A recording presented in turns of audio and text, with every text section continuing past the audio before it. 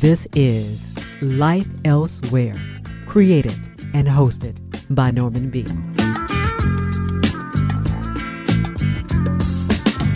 Hello there. Welcome to Life Elsewhere. I'm Norman B.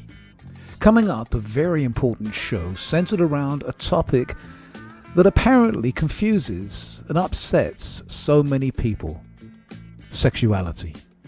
Later in the program, we go back in time to when the Supreme Court ruled that same-sex couples in the United States, no matter where they live, have the same legal right to marry as different-sex couples. You'll hear my conversation about that landmark decision with Associate Professor of Ancient Roman History, Julie Langford. That was in 2015. It seems like, ancient history now. And here we are, in 2023, and the concerns about same-sex marriage appear to have been overshadowed by total misunderstanding and ignorance about gender identity and sexuality, with transphobia causing hysteria. The esteemed anthropologist Agustin Fuentes wrote a brilliant essay on the topic for Scientific American. It's titled, "Here's Why Human Sex is Not Binary." Professor Fuentes is a friend of Life Elsewhere and welcomed the opportunity to discuss his essay, which has caused a lot of consternation amongst many people. Here then is our conversation recorded just a few days ago. Please note, this is a graphic discussion that may make some listeners uneasy, but we urge everyone to listen to be better informed.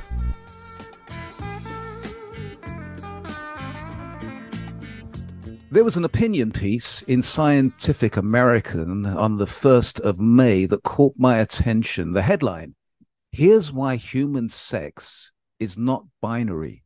The subhead, "Ova don't make a woman and sperm don't make a man." This piece was written by a very good friend of the program, a gentleman we just love having on Life Elsewhere, Agustin Fuentes.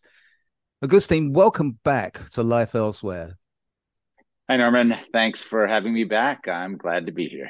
So, this piece caught my attention, but it not only caught my attention, from what I understand, it sent not just ripples, but actually sort of tidal waves through the, let's say, the scientific community. Can you talk about that, about why your piece unsettled so many people? A few scientists got bent out of shape. Yeah, okay. But what it really sent off a wave is through the broader sort of public, as many of these conversations do, right? People care about gender, sex, gender, however you want to sort of frame those things. And what really, I think, bothered some people and was very, other people were very happy to see, is this idea that the binary, that is a 1-0, two different kinds of human, male and female. Yes. That's not the best way to think about humanity. Now, really important, that doesn't mean that male and female aren't important categories central to structuring our lives and very real things. It just means that they're not complete diametrically opposed different things, that there's overlap and some complexity, that there's more than meets the eye.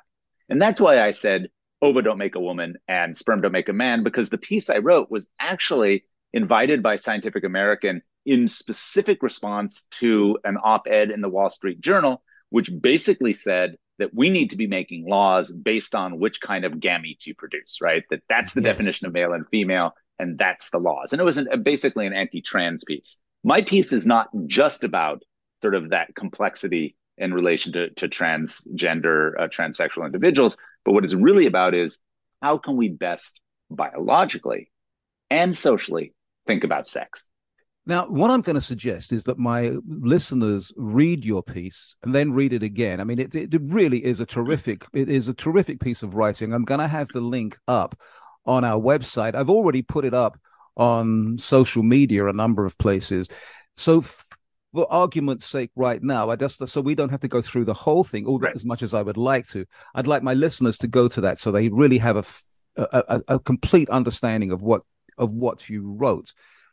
So I've got a question and I think I'm going to ask this: why in the world is there such a lot of, I'm going to use the word confusion about sex, and in particular transgender and non-binary and homosexuality, and I mean we could go through a complete list, but there just seems to be a bizarre kind of obsession almost with not understanding and being in some respects, in some quarters, highly critical.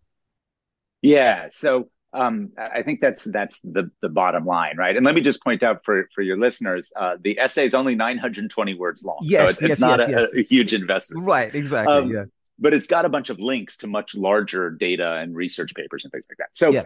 so why are people losing their minds over this? So once this thing came up, I got thousands upon thousands of hate mail, of attacks on social media, and of phone calls and letters to my address, and a bunch of really crazy stuff. People losing their mind, first of all because they didn't read the piece, right? That Right. was one of the parts. Yes, And they were yes. just like, you're saying that males and females are the same, that there's no males and females. I'm like, no, I say explicitly in the Recently. piece that there are males and females, and that in fact the reproductive anatomy, uteruses, gonad, testes, Yes. ovaries, those things really structure bodies in important ways.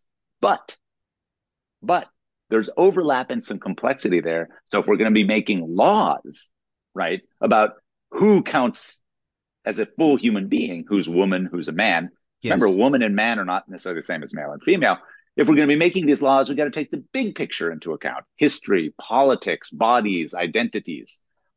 So that's the stage, right? And then I'll answer really quickly your actual question. Yes. Why are people Yes. so confused? Because sex is really confusing for humans. It's confusing for most of the planet, and it's varied and comes in all these different ways and patterns. But for humans, it's never just about sperm or ova or the things that make sperm and ova. It's about lived experiences, bodies, lives, identities, politics, all of those mixed together. So to understand sex in humans, you've got to understand the entirety of the human experience. You can't just say, oh, this person has genitals X, therefore I know everything. Yes. Now, you are an anthropologist, and in part of what you do, I guess history comes into it, even though you're Mm-hmm. not actually a historian, but in some respects you are.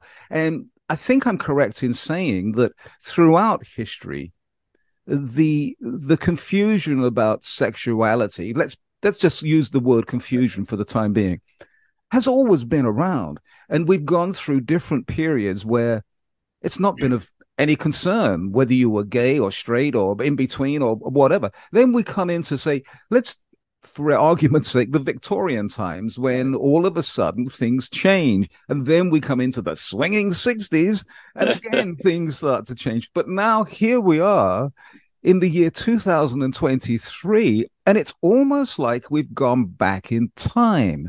But I'm just wondering, from an anthropologist's point of view, stroke historian, is this just part of what we do as humans? We sort of keep going backwards and forwards. Well, I mean, two things are important. Yes, we do actually. As humans, we keep repeating sort of the basic Yeah. patterns and social structures and dynamics because we're complicated, and that's cool. That's fine. It's what we do. But I think when it comes to sexuality, so I am a historian only in the sense that I'm interested in the deep evolutionary histories of our bodies and our Yes. cultures and our lives, right? So I study the past as well as the present. And particularly around bodies. And one thing that we know is the case quite deeply is that human bodies are incredibly flexible and dynamic around sexual interactions and sexualities, attraction, desire, all of those kinds of things, right? There's a lot of fluidity there, and there always has been. So cross culturally, historically, and today, right, you can see there are lots of ways in which people embody their desires, their sexualities, or lack thereof, how they Yes. identify. And those structures are contingent upon, right, in some ways, or in conflict with how societies classify people. So we've always had these different ways, and you look around at different parts of the world over different times have had a bunch of different kinds of classifications.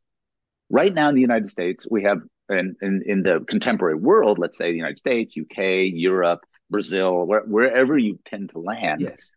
you've got this dynamic moment where we've got biology, we've got politics and history, we've got identities and individual experiences all mixing with sexuality, creating a really dynamic confusion, as you point Yes. out. But the problem is that's not a bad thing. There's a lot of plasticity in the way humans are sexually. And what we need to recognize is that different people do this in different ways. And we have to ask ourselves as a society, how do we want to deal with that? And one way is through being incredibly restrictive and telling people there's only one way to be. Another way is to see how people are and try to enculture that and figure out how to make society a way where people can flourish.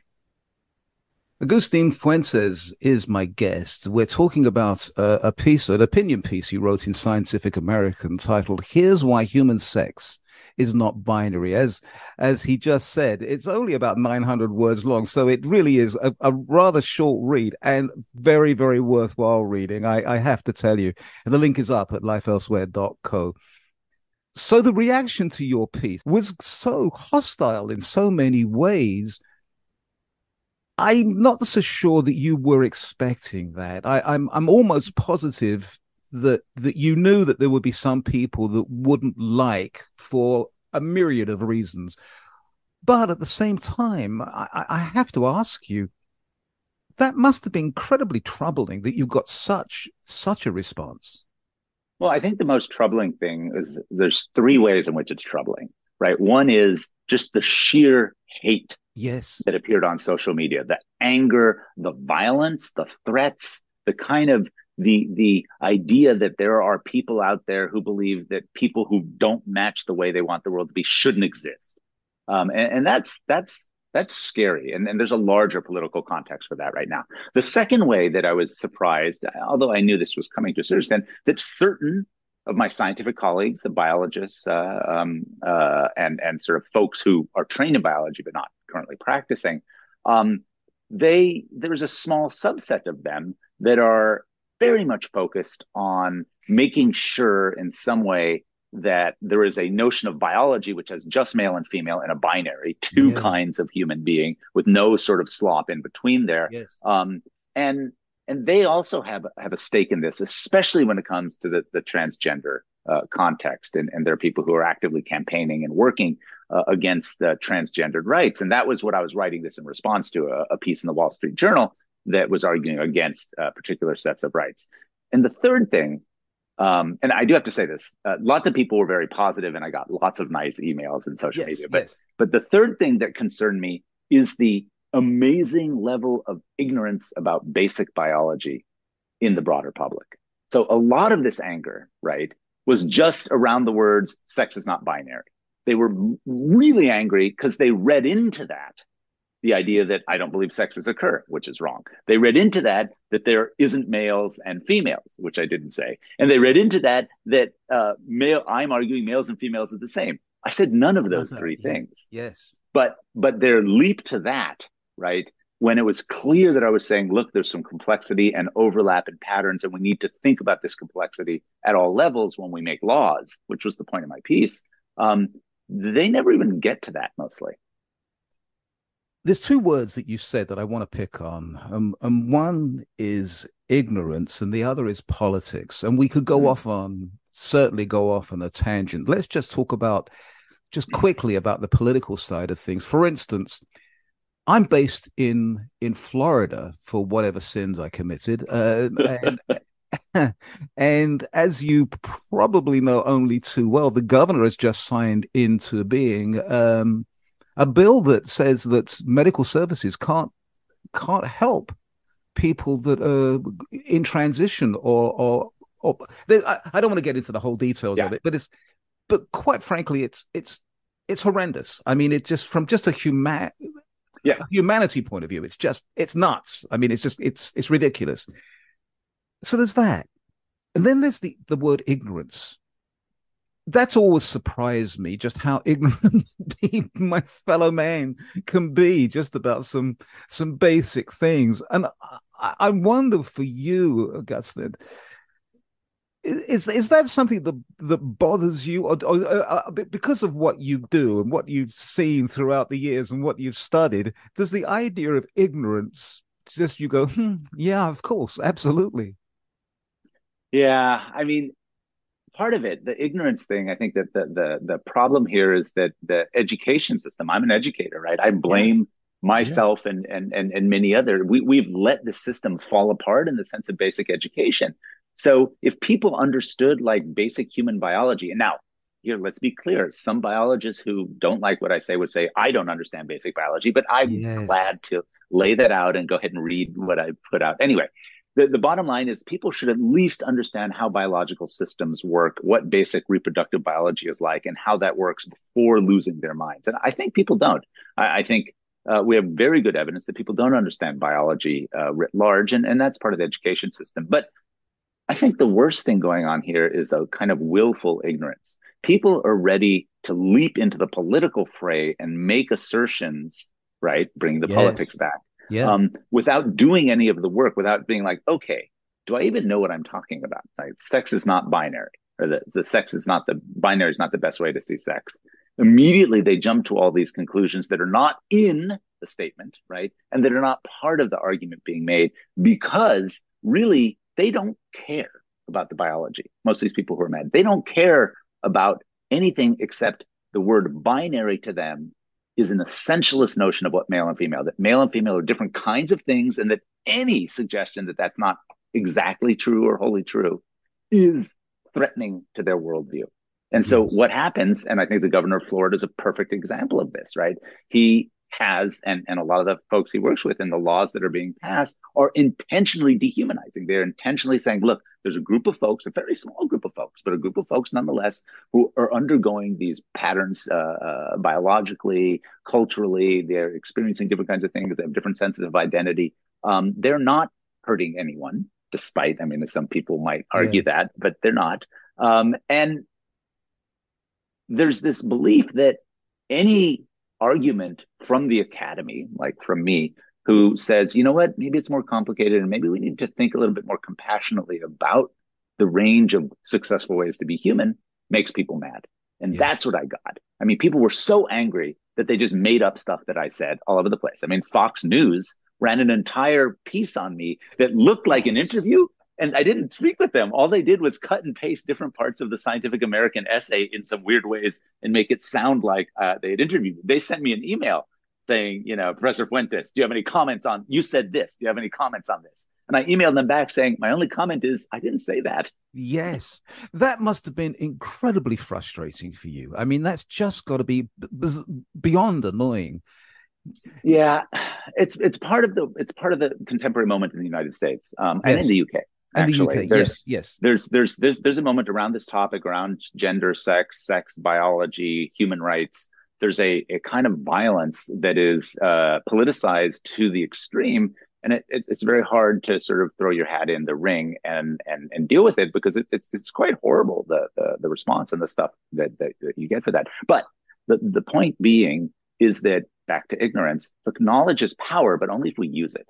So yes, staying quiet about this is dangerous in this moment. There are over 500 laws in the United States, in different states right now, being proposed that are seeking to take away from transgendered individuals and gay, lesbian, and other individuals outside of a one perspective of sexualities, trying to take away their rights to be fully human. And that's for real, and it's very dangerous. And I wish that is actually much more important than the details about the biology that we might be fighting about.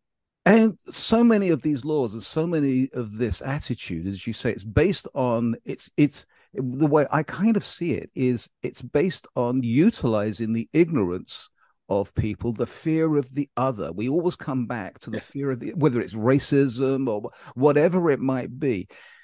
Gosh, I mean, it's horrible, but here we are talking about it, which I think is so incredibly important.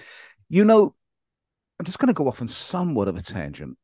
I happen to live not too far from one of the best zoos in the country. I've always had a little sort of weird thing about zoos. It's like, and I'm sure as an anthropologist you do too.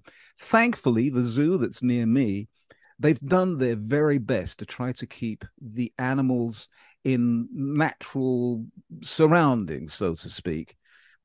One of the things that I love about going to the zoo, and I do go frequently, is watching the humans more than watching the animals, because it's so fascinating hearing what people say and the way they behave in front of the chimpanzees and the gorillas and the elephants and whatever it may be. We as humans do have this kind of bizarre sort of love of animals, but at the same time, we love sort of just feigning ignorance at the same time. Just like to get your take on why we behave like that in front of animals or with animals. Well, I think there's a whole bunch of things that are really important, and it's directly relevant to this conversation, right? I mean, Yes. we are animals. Yes. We are animals. We're mammals. We're primates, right? Yes. And so that's actually the start of it. So when we look at other primates, chimpanzees, gorillas, range of monkeys, or when we look at other mammals like elephants or Yes.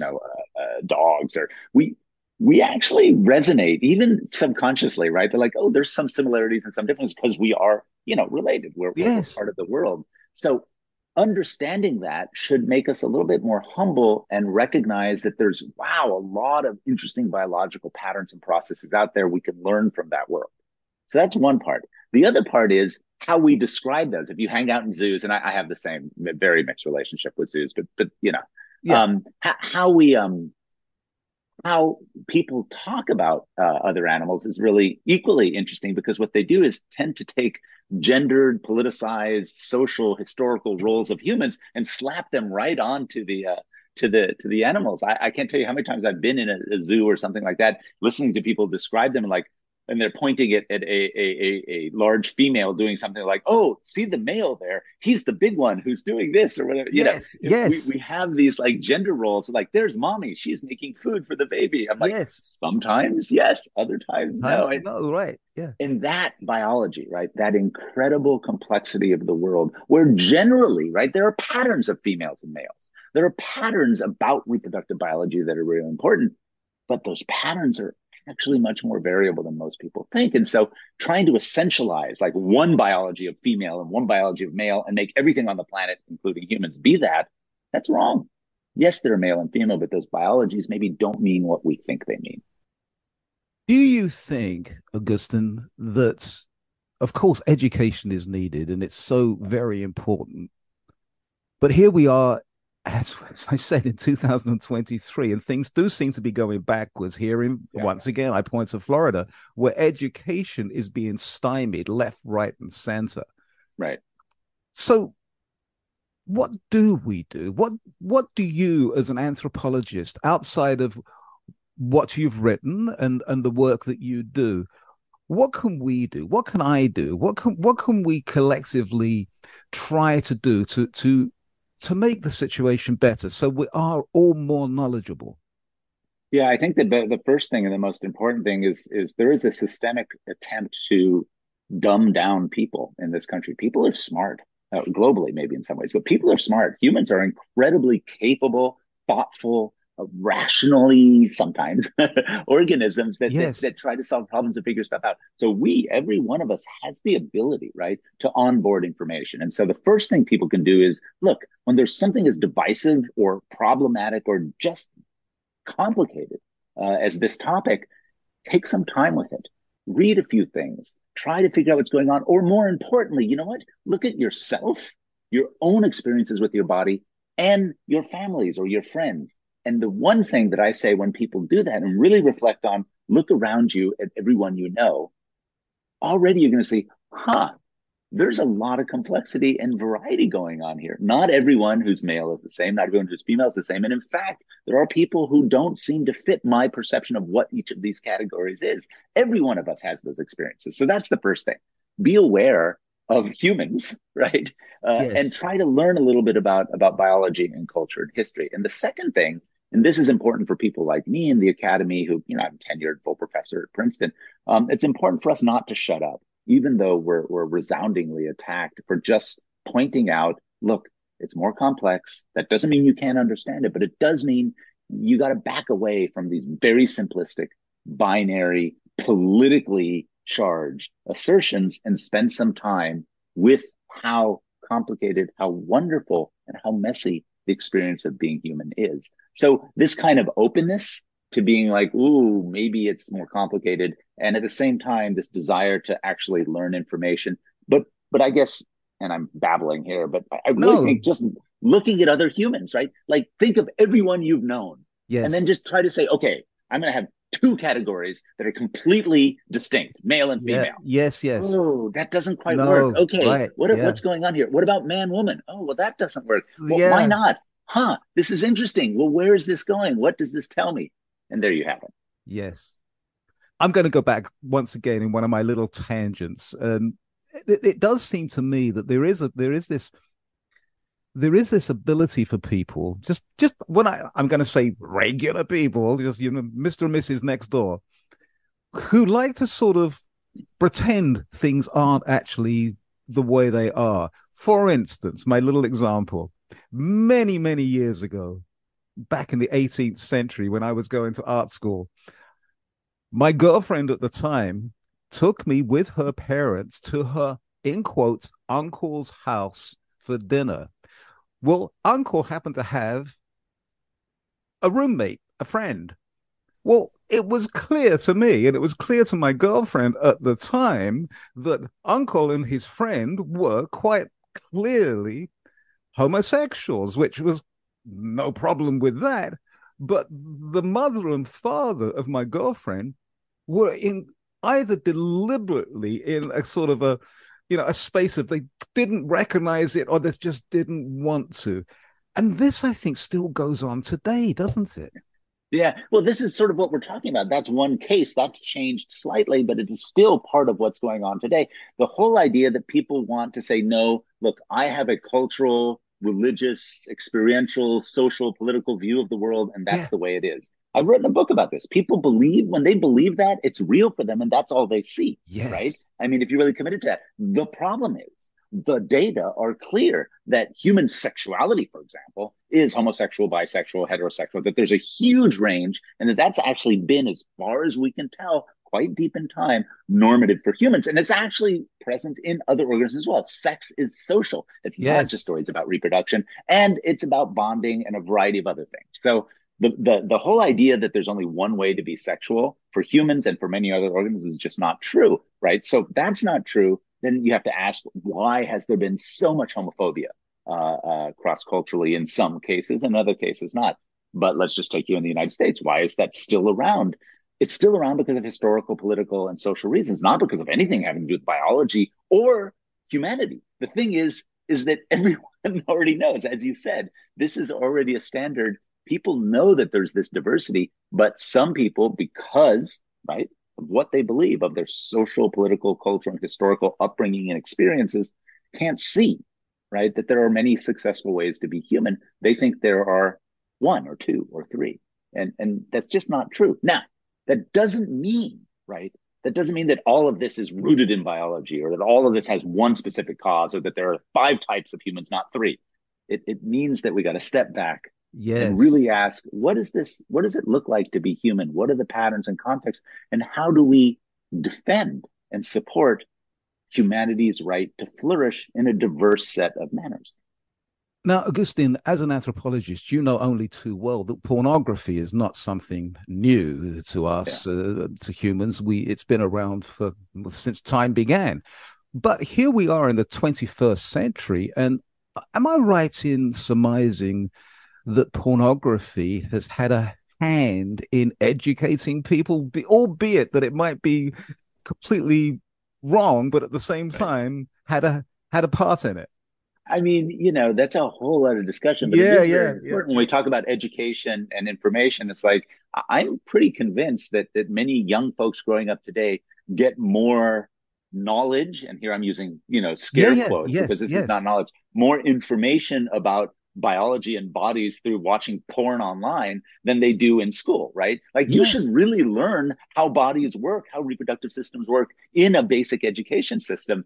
And you should also learn about sexuality. You should also learn about those dynamics, because if you learn everything or most things about sexuality through watching it online and then attempting it in life, you're going to have a really messed up, skewed Yes. version of it, right? Because Yes. things are made online for financial gain, right? Things are made online for particular reasons, not as educational things. So, I mean, the ease and access to pornography is highly problematic right now, but I would say even more problematic than that, right? Because I'm not against pornography per No. se. I think exploitation and there's a lot of abusive things going on. But what I'm really worried about is the open and easy access to massive misinformation and misinformation that's geared towards hate, right? That's what we see really right now. So I'm much less worried about exposure to pornography if people had infrastructure and they talked about sexuality in schools, for example. You know, in your own state now, you're not going to be Yes. able to have a sex education class or even a Yes. historically that talks about the complexity of sex and gender across societies, or even in history, or even the 60s that you referred to, right? Or the Victorian era. Right. That's going to be wiped out. And so I don't even know what they're going to teach in class. When you say hate, sex and hate, are we talking exclusively about misogyny or can we spread this out? Yeah, we can spread it out. Now, the misogyny is a significant issue, right? Because so anti women bias, structurally, economically, politically, has a deep and rich history in multiple societies. And in the society we're living in right now, it's very, very poignant and powerful. I mean, there's a number of that's well known and well documented. But I think we can expand this out more because really what a lot of this kind of hate related to sex and sexuality is, it's about power and about control and about fear, right? Yes. So individuals who don't map to one's expectations. I think the world should be this way. I think sex should be this way, or sexuality should be this way. I think gender should be this way. If you are afraid of things outside of what you believe to be the right way to be, then you can use this kind of hate to manipulate and to create power imbalances. And I think you're right. Misogyny is very critical, but it goes way beyond that. And it's about power and disenfranchisement. And this, comes back to racism, right?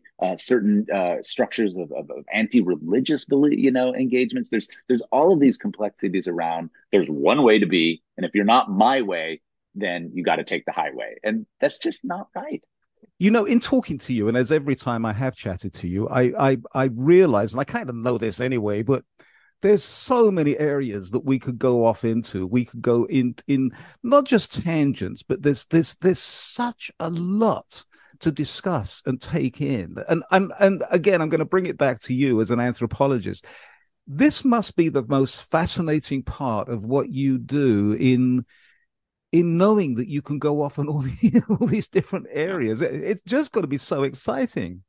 So the magic of it. So I'm trained in zoology and anthropology. So I work a Yeah. lot in human biology. I also work in ethnography, sort of hanging out with people, learning how they live and what their cultural patterns and processes are, and trying to relate that to bodies. That's my real interest. And I Yes. love to do that in deep time over the last 2 million years. What are the human ancestors? How did Yeah. we evolve the way we are?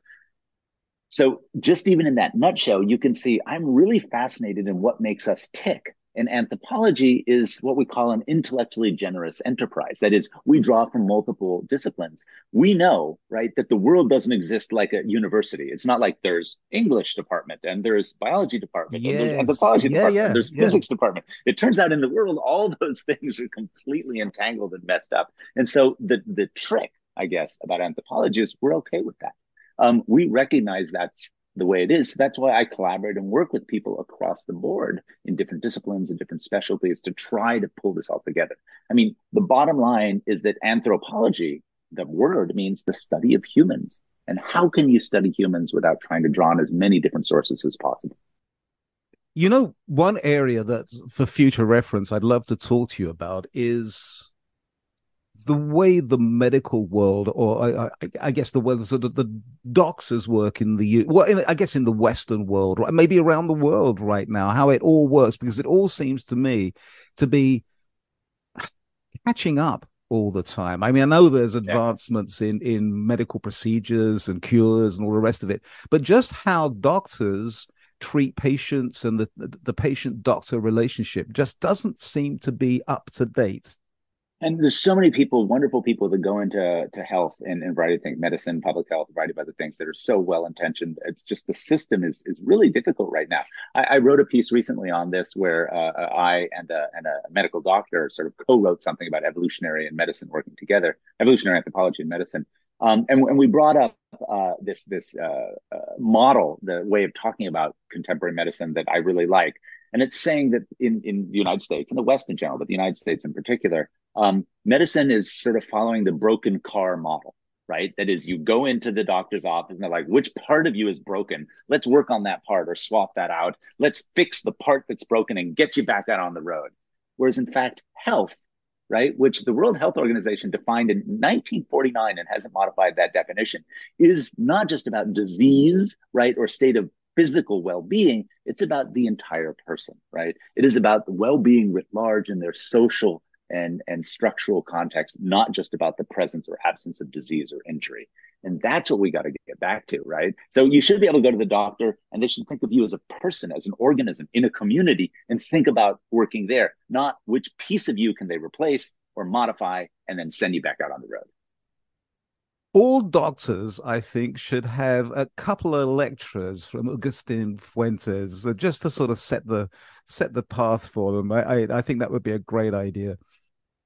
I love talking to you, my friend. You are just there's such a lot of vibrance that emanates from you, and I love your passion. It's just terrific. Well, thanks, and I love being on the show. It's fun to just be able to sort of talk about these wide range of things because, again, as you know, and we said before, in most places they're like, okay, here's the one topic, let's just focus on this. And that's fine and that's good sometimes, but we have to remember that nothing exists in isolation. And so these broader ranging topics, I mean, this is why, the art of speaking is important. It's not just talking about something. It's about this sort of dynamic interaction and thinking, right? If we can facilitate people enjoying, thinking, criticizing, engaging more, then success, right?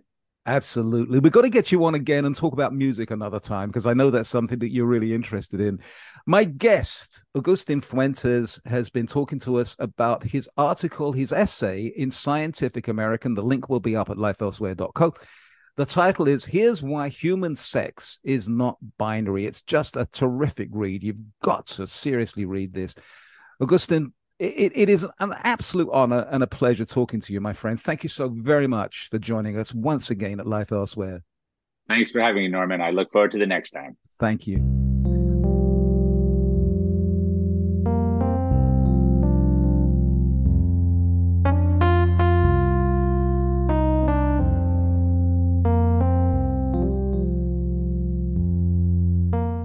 Now we go back in time to a conversation with Associate Professor of Ancient Roman History, Julie Langford. The recording was made just after the landmark decision by the Supreme Court that same-sex couples have the same legal right to marry as different-sex couples. Again, this conversation may be disturbing to some listeners, but we hope you all will listen attentively. Since the Supreme Court's ruling on same-sex marriage, rainbows have suddenly appeared on almost everything and everywhere. And you'd be forgiven if you thought everyone was delighted that love and marriage now included gay people. Except, of course, not everyone is so jubilant. So what happens when your family members follow a strict religious dictum that says homosexuality is an abomination? Can you discuss the notion of same-sex marriage with them? And what do you say when your family are outraged at your happiness for your gay friends? Now, this is the dilemma that faced a learned professor, which resulted in her writing the following on her Facebook page. My heart hurts. I've tried this week to engage honestly and respectfully with my family about the SCOTUS's decision on gay marriage. I did so because I firmly believe that we're all good people who do not want others who suffer, who, if we could step away from the rhetoric, could find a way to live and let live. I found that we cannot. I should perhaps not be surprised, but I'm so profoundly sad and disappointed. Those are the powerful yet despondent words of my guest, Professor Julie Langford. Julie, welcome to Life Elsewhere. Thank you. It's good to be here. So I read this on Facebook. I read what you had to say, and it struck a note with me because obviously you feel, you explained to my listeners just the emotions that went through that caused you to write that passage, that post on Facebook. Well, I think as a little bit of background, you need to know that my family is very conservative. I grew up in Salt Lake City, and they are almost to a one. My siblings, at least, are pretty devout. Now, they're devout Mormons, correct? Devout Mormons, yes. Yes, and the church teachings, they haven't changed since the church was first dealing with these issues. You might remember Proposition 8 in California that the church attempted to, stymie the civil rights of homosexuals. They put in a lot of money and a lot of volunteer work in order to defeat Prop 8.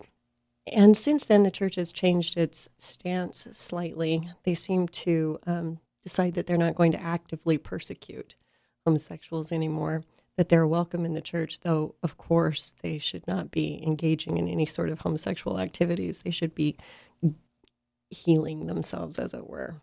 The church also, at least at BYU, has a history of shock therapy in order to cure homosexuals. So there's definitely a history that has troubled my family concerning homosexuality. And when I decided to go into academia, of course, I met a broad range of people that I had not encountered in Salt Lake City growing up. And part of that diversity had to do with sexual orientation. So a number of my very dear friends are gay, or somewhere in the middle between gay and straight. I can't say that I was jumping up and down about the decision, because the way that Justice Kennedy handled it, handled opinion of the majority, I felt missed the point, right? That there was this feeling that, especially in the last paragraph of the decision or of the opinion, it felt like you had the opportunity to either be married and be happy or be alone and miserable. Yes. And I confess that many of my gay friends would much rather prefer to be alone and miserable. Yeah. So it was sort of a mixed decision. And besides that, she misquoted Cicero. She took him totally out of context, and how I am about classical literature. It's very important to me that it's quoted properly. However, as far as the civil rights issue is concerned, I definitely feel that gay people should have the opportunity to get the same sort of rights that married people do, or rather that heterosexual couples do, namely inheritance rights, tax breaks, the right to be with a partner without their family's permission if they're lying sick in the hospital. Right? These are just civil rights that we should all have. Yeah. And so to me, that was the most compelling of the issues.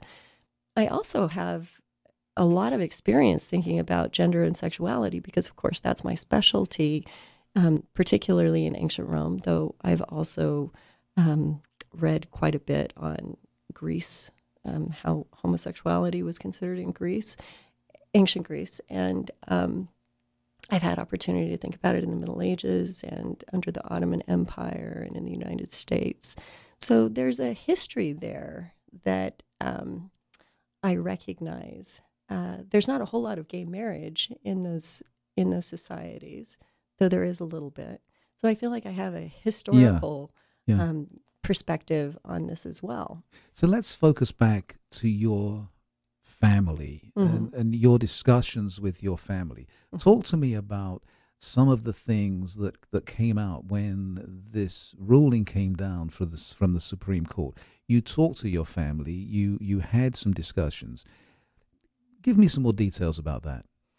Well, what's curious about it is that the sorts of arguments that they were putting forward were very much sound bites that they had heard off of, they hear it from a variety of places. Yeah. It's not just Fox News. They hear it over the pulpit. They have it in conversations with one another. And And largely, they feel like it has to do with the protection of religious rights, and a feeling like you've heard the same old saw that a baker should not have to create a cake for a gay couple. Let me stop you there for a moment, because I hear this about florists don't have to make bouquets for gay weddings, or bakers shouldn't have to make cakes for gay weddings, etc. Where did that come from? It just sounds so strange. I just don't understand how that became a focus. Yeah, I think this is just a bogus sort of argument that came out of nowhere. Right. I have a sister who is a real estate agent, and again, a very devout Mormon. Her whole family is devout. And I remember my mother asking her some years ago when she was dealing with a gay couple, how can you do that? Aren't they funny? By funny, she meant gay. And she found, from the society that she was raised in, she found homosexuality to be repulsive. Right. And my sister made this comment, which was their money spends the same as everybody else's does, though she was outraged by the SCOTUS decision. Yeah. So there's this feeling of religious impingement that I confess doesn't make a whole lot of sense to me. I don't understand how gay people enjoying those same sorts of civil rights impinges upon heterosexual marriage or in any way diminishes it. It seems to me like it's more a question of honoring it and wanting to have that same kind of commitment towards a stable lifestyle that contributes to society. Which seems, on the face of it, rather conservative, doesn't it? It does. If you're just joining us, my guest is Professor Julie Langford. She teaches ancient Roman history. I hope I got that the right way around, or is it history of ancient Rome? Julie wrote a piece on Facebook. She posted a piece on Facebook talking about her dismay of how her family was so outraged by the SCOTUS decision ruling on gay marriage.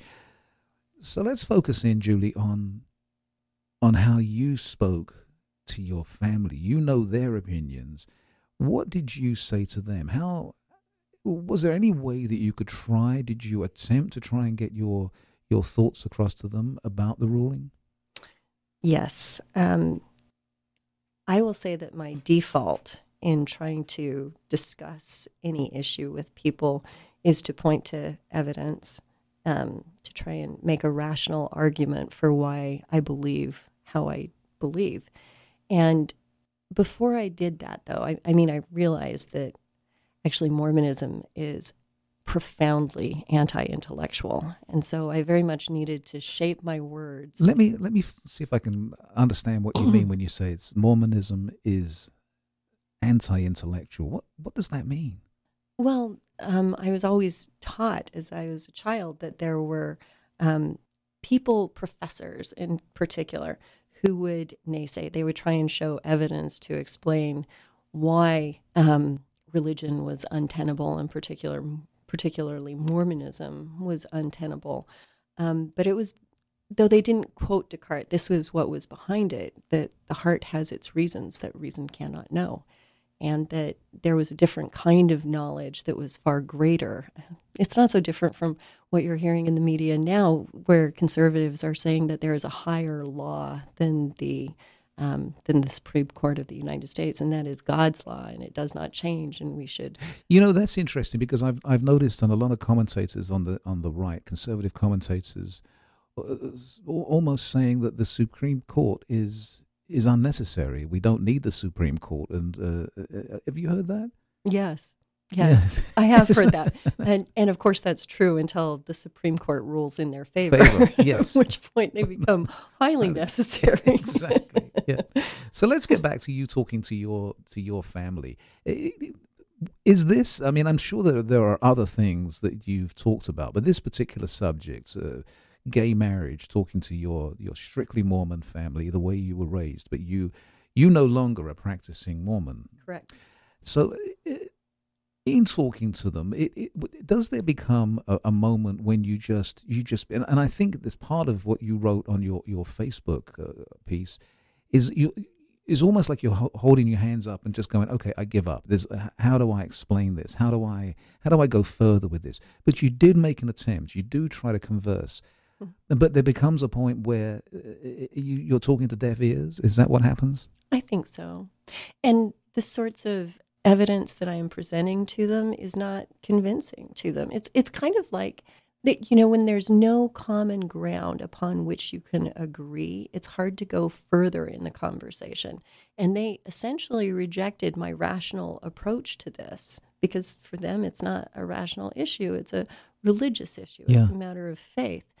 Despite the fact, here was my strategy, right? And I think that this is not a bad strategy for human communication in general, is that I tried to listen very closely to what it is that they were saying and what they weren't saying. Right. Right? And then I tried to essentially speak back to them. So this is what I'm hearing you say. And I can understand why that would be upsetting to you, especially coming from the background that you do and holding the beliefs that you do.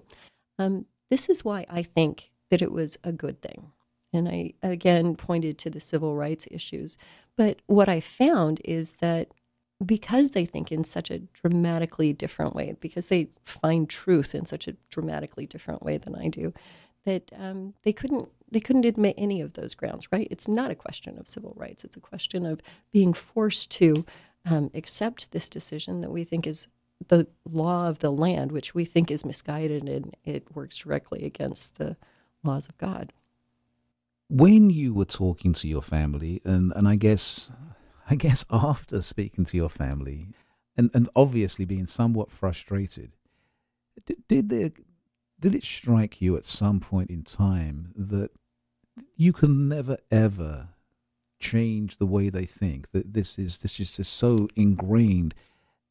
And is this something which, as growing up as a Mormon, you were immersed in the whole Mormon culture? When you're immersed in a religious culture like that, whether it's Mormon, doesn't matter what it is, do you ever try to look outside of it? Is it something that you don't ever look beyond what you're told? Are you talking about people who are still involved in it? Yes. No. There's a wide range of people that you encounter in the Mormon Church. Despite the lack of trust in intellectuals, there are quite a number of really, really smart Mormons who have given this some thought and have come about it and, again, gone through sort of rational arguments and realized that the church's position is untenable. Now, they're not going to go around and say that, right? But when you have one-on-one conversations, they will concede that this makes sense. However, there are also people who, and I think this is true of the general public, who prefer not to think for themselves because it's hard. Yes. And particularly when you come across evidence that seems to point to manipulation by your church leaders of their congregations, it causes a great deal of heartache and disorientation, and that hurts. Right? And people like to avoid being hurt. I want to talk to you because you mentioned about ancient history. That is what you specialize in. We're talking to Professor Julie Langford. She specializes in teaching ancient Roman history. I want to bring this conversation about gay marriage and about the objections to gay marriage by your Mormon family and friends back to what you know, as you said, best, and that's ancient history.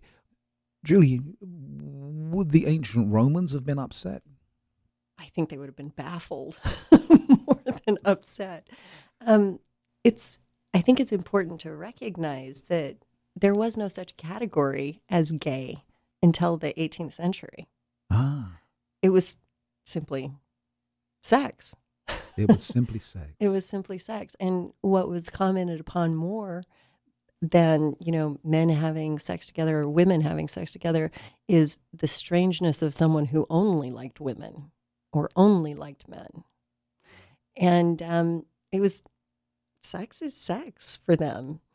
And so when we find people who are being slandered right? When historians are talking about emperors whom they particularly dislike, they will focus on, so for instance, the Emperor Claudius, he was really disturbing because he only liked women.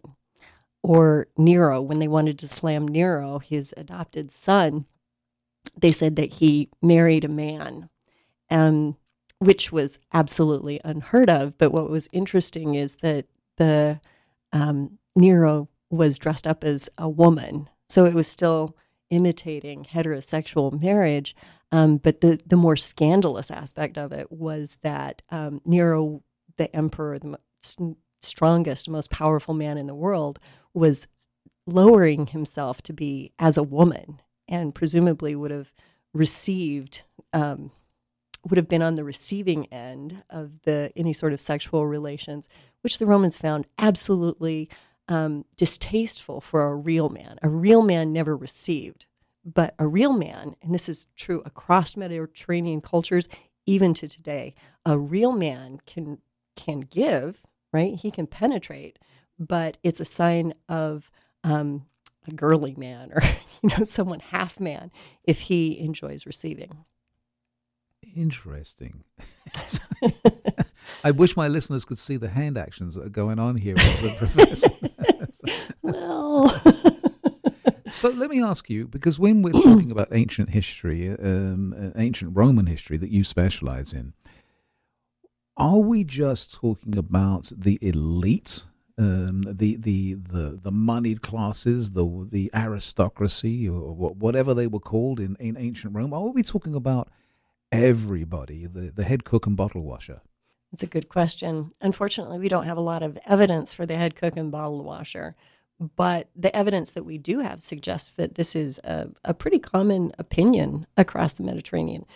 Let me make one exception to this. Yeah. In Jewish culture, it was always considered that homosexual relations were something that they didn't do. That was something that the Greeks did, for instance. And curiously, of course, the Greeks found the Jews to be really strange, not just the Greeks, but the Romans as well. Not only because they didn't seem to enjoy homosexual relations, well, that we know of, but also because they were circumcised, right? There was really sort of a mark that made them stand out, and it was considered to be gross for a man to be circumcised.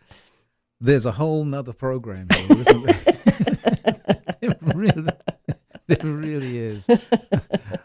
We are talking to Professor Julie Langford.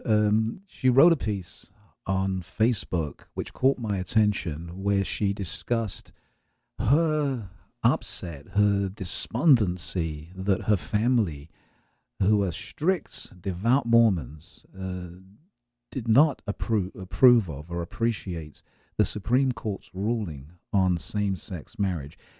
The Mormon Church, we hear little bits and pieces about the Mormon Church, but I think for most people that aren't Mormons, don't know a lot about the Mormon Church. Even when Mitt Romney was running for president, there was a little bit of talk, a little bit of sort of, I guess, scant investigation about the Mormon Church. But for the most part, I don't think most people really understand about the Mormon Church. I'm not asking you to give me a concise history of the Mormon Church, but can you just for a layperson like myself, just give me just a little overview?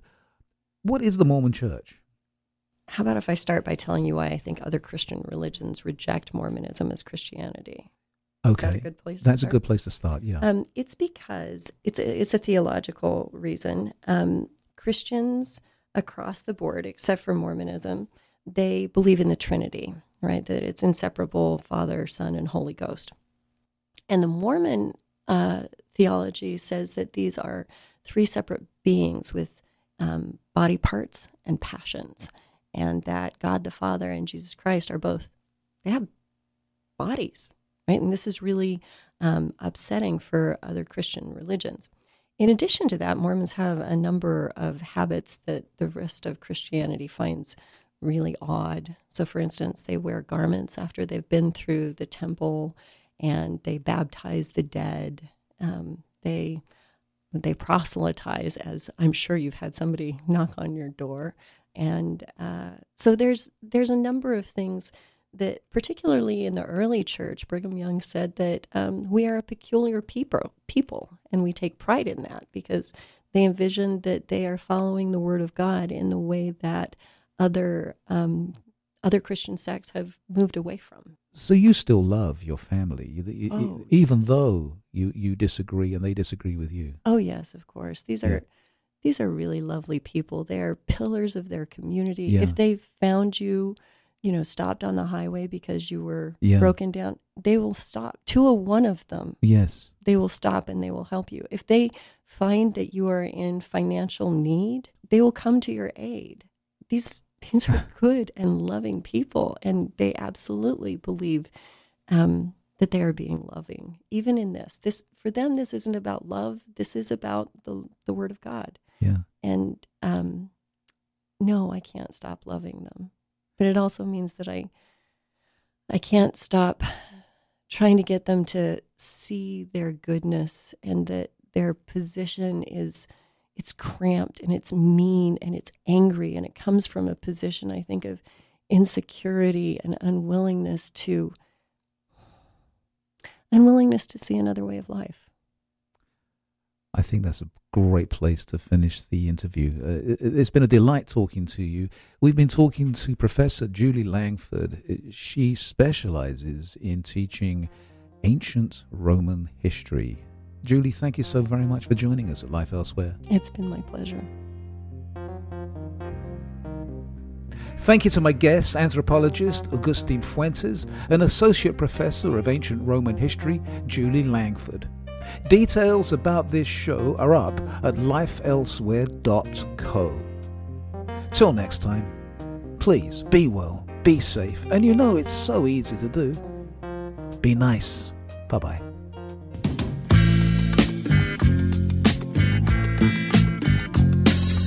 You have been listening to Life Elsewhere, created and hosted by Norman B. Life Elsewhere is written and produced by Norman B. Guest booking and additional research by Stephanie Lane. Behind the scenes assistance by James Vann, Bruce Goodman, and Allison Klein. We love to hear what you think about Life Elsewhere. Send your questions, queries, and comments to info@lifeelsewhere.co. That's C-O.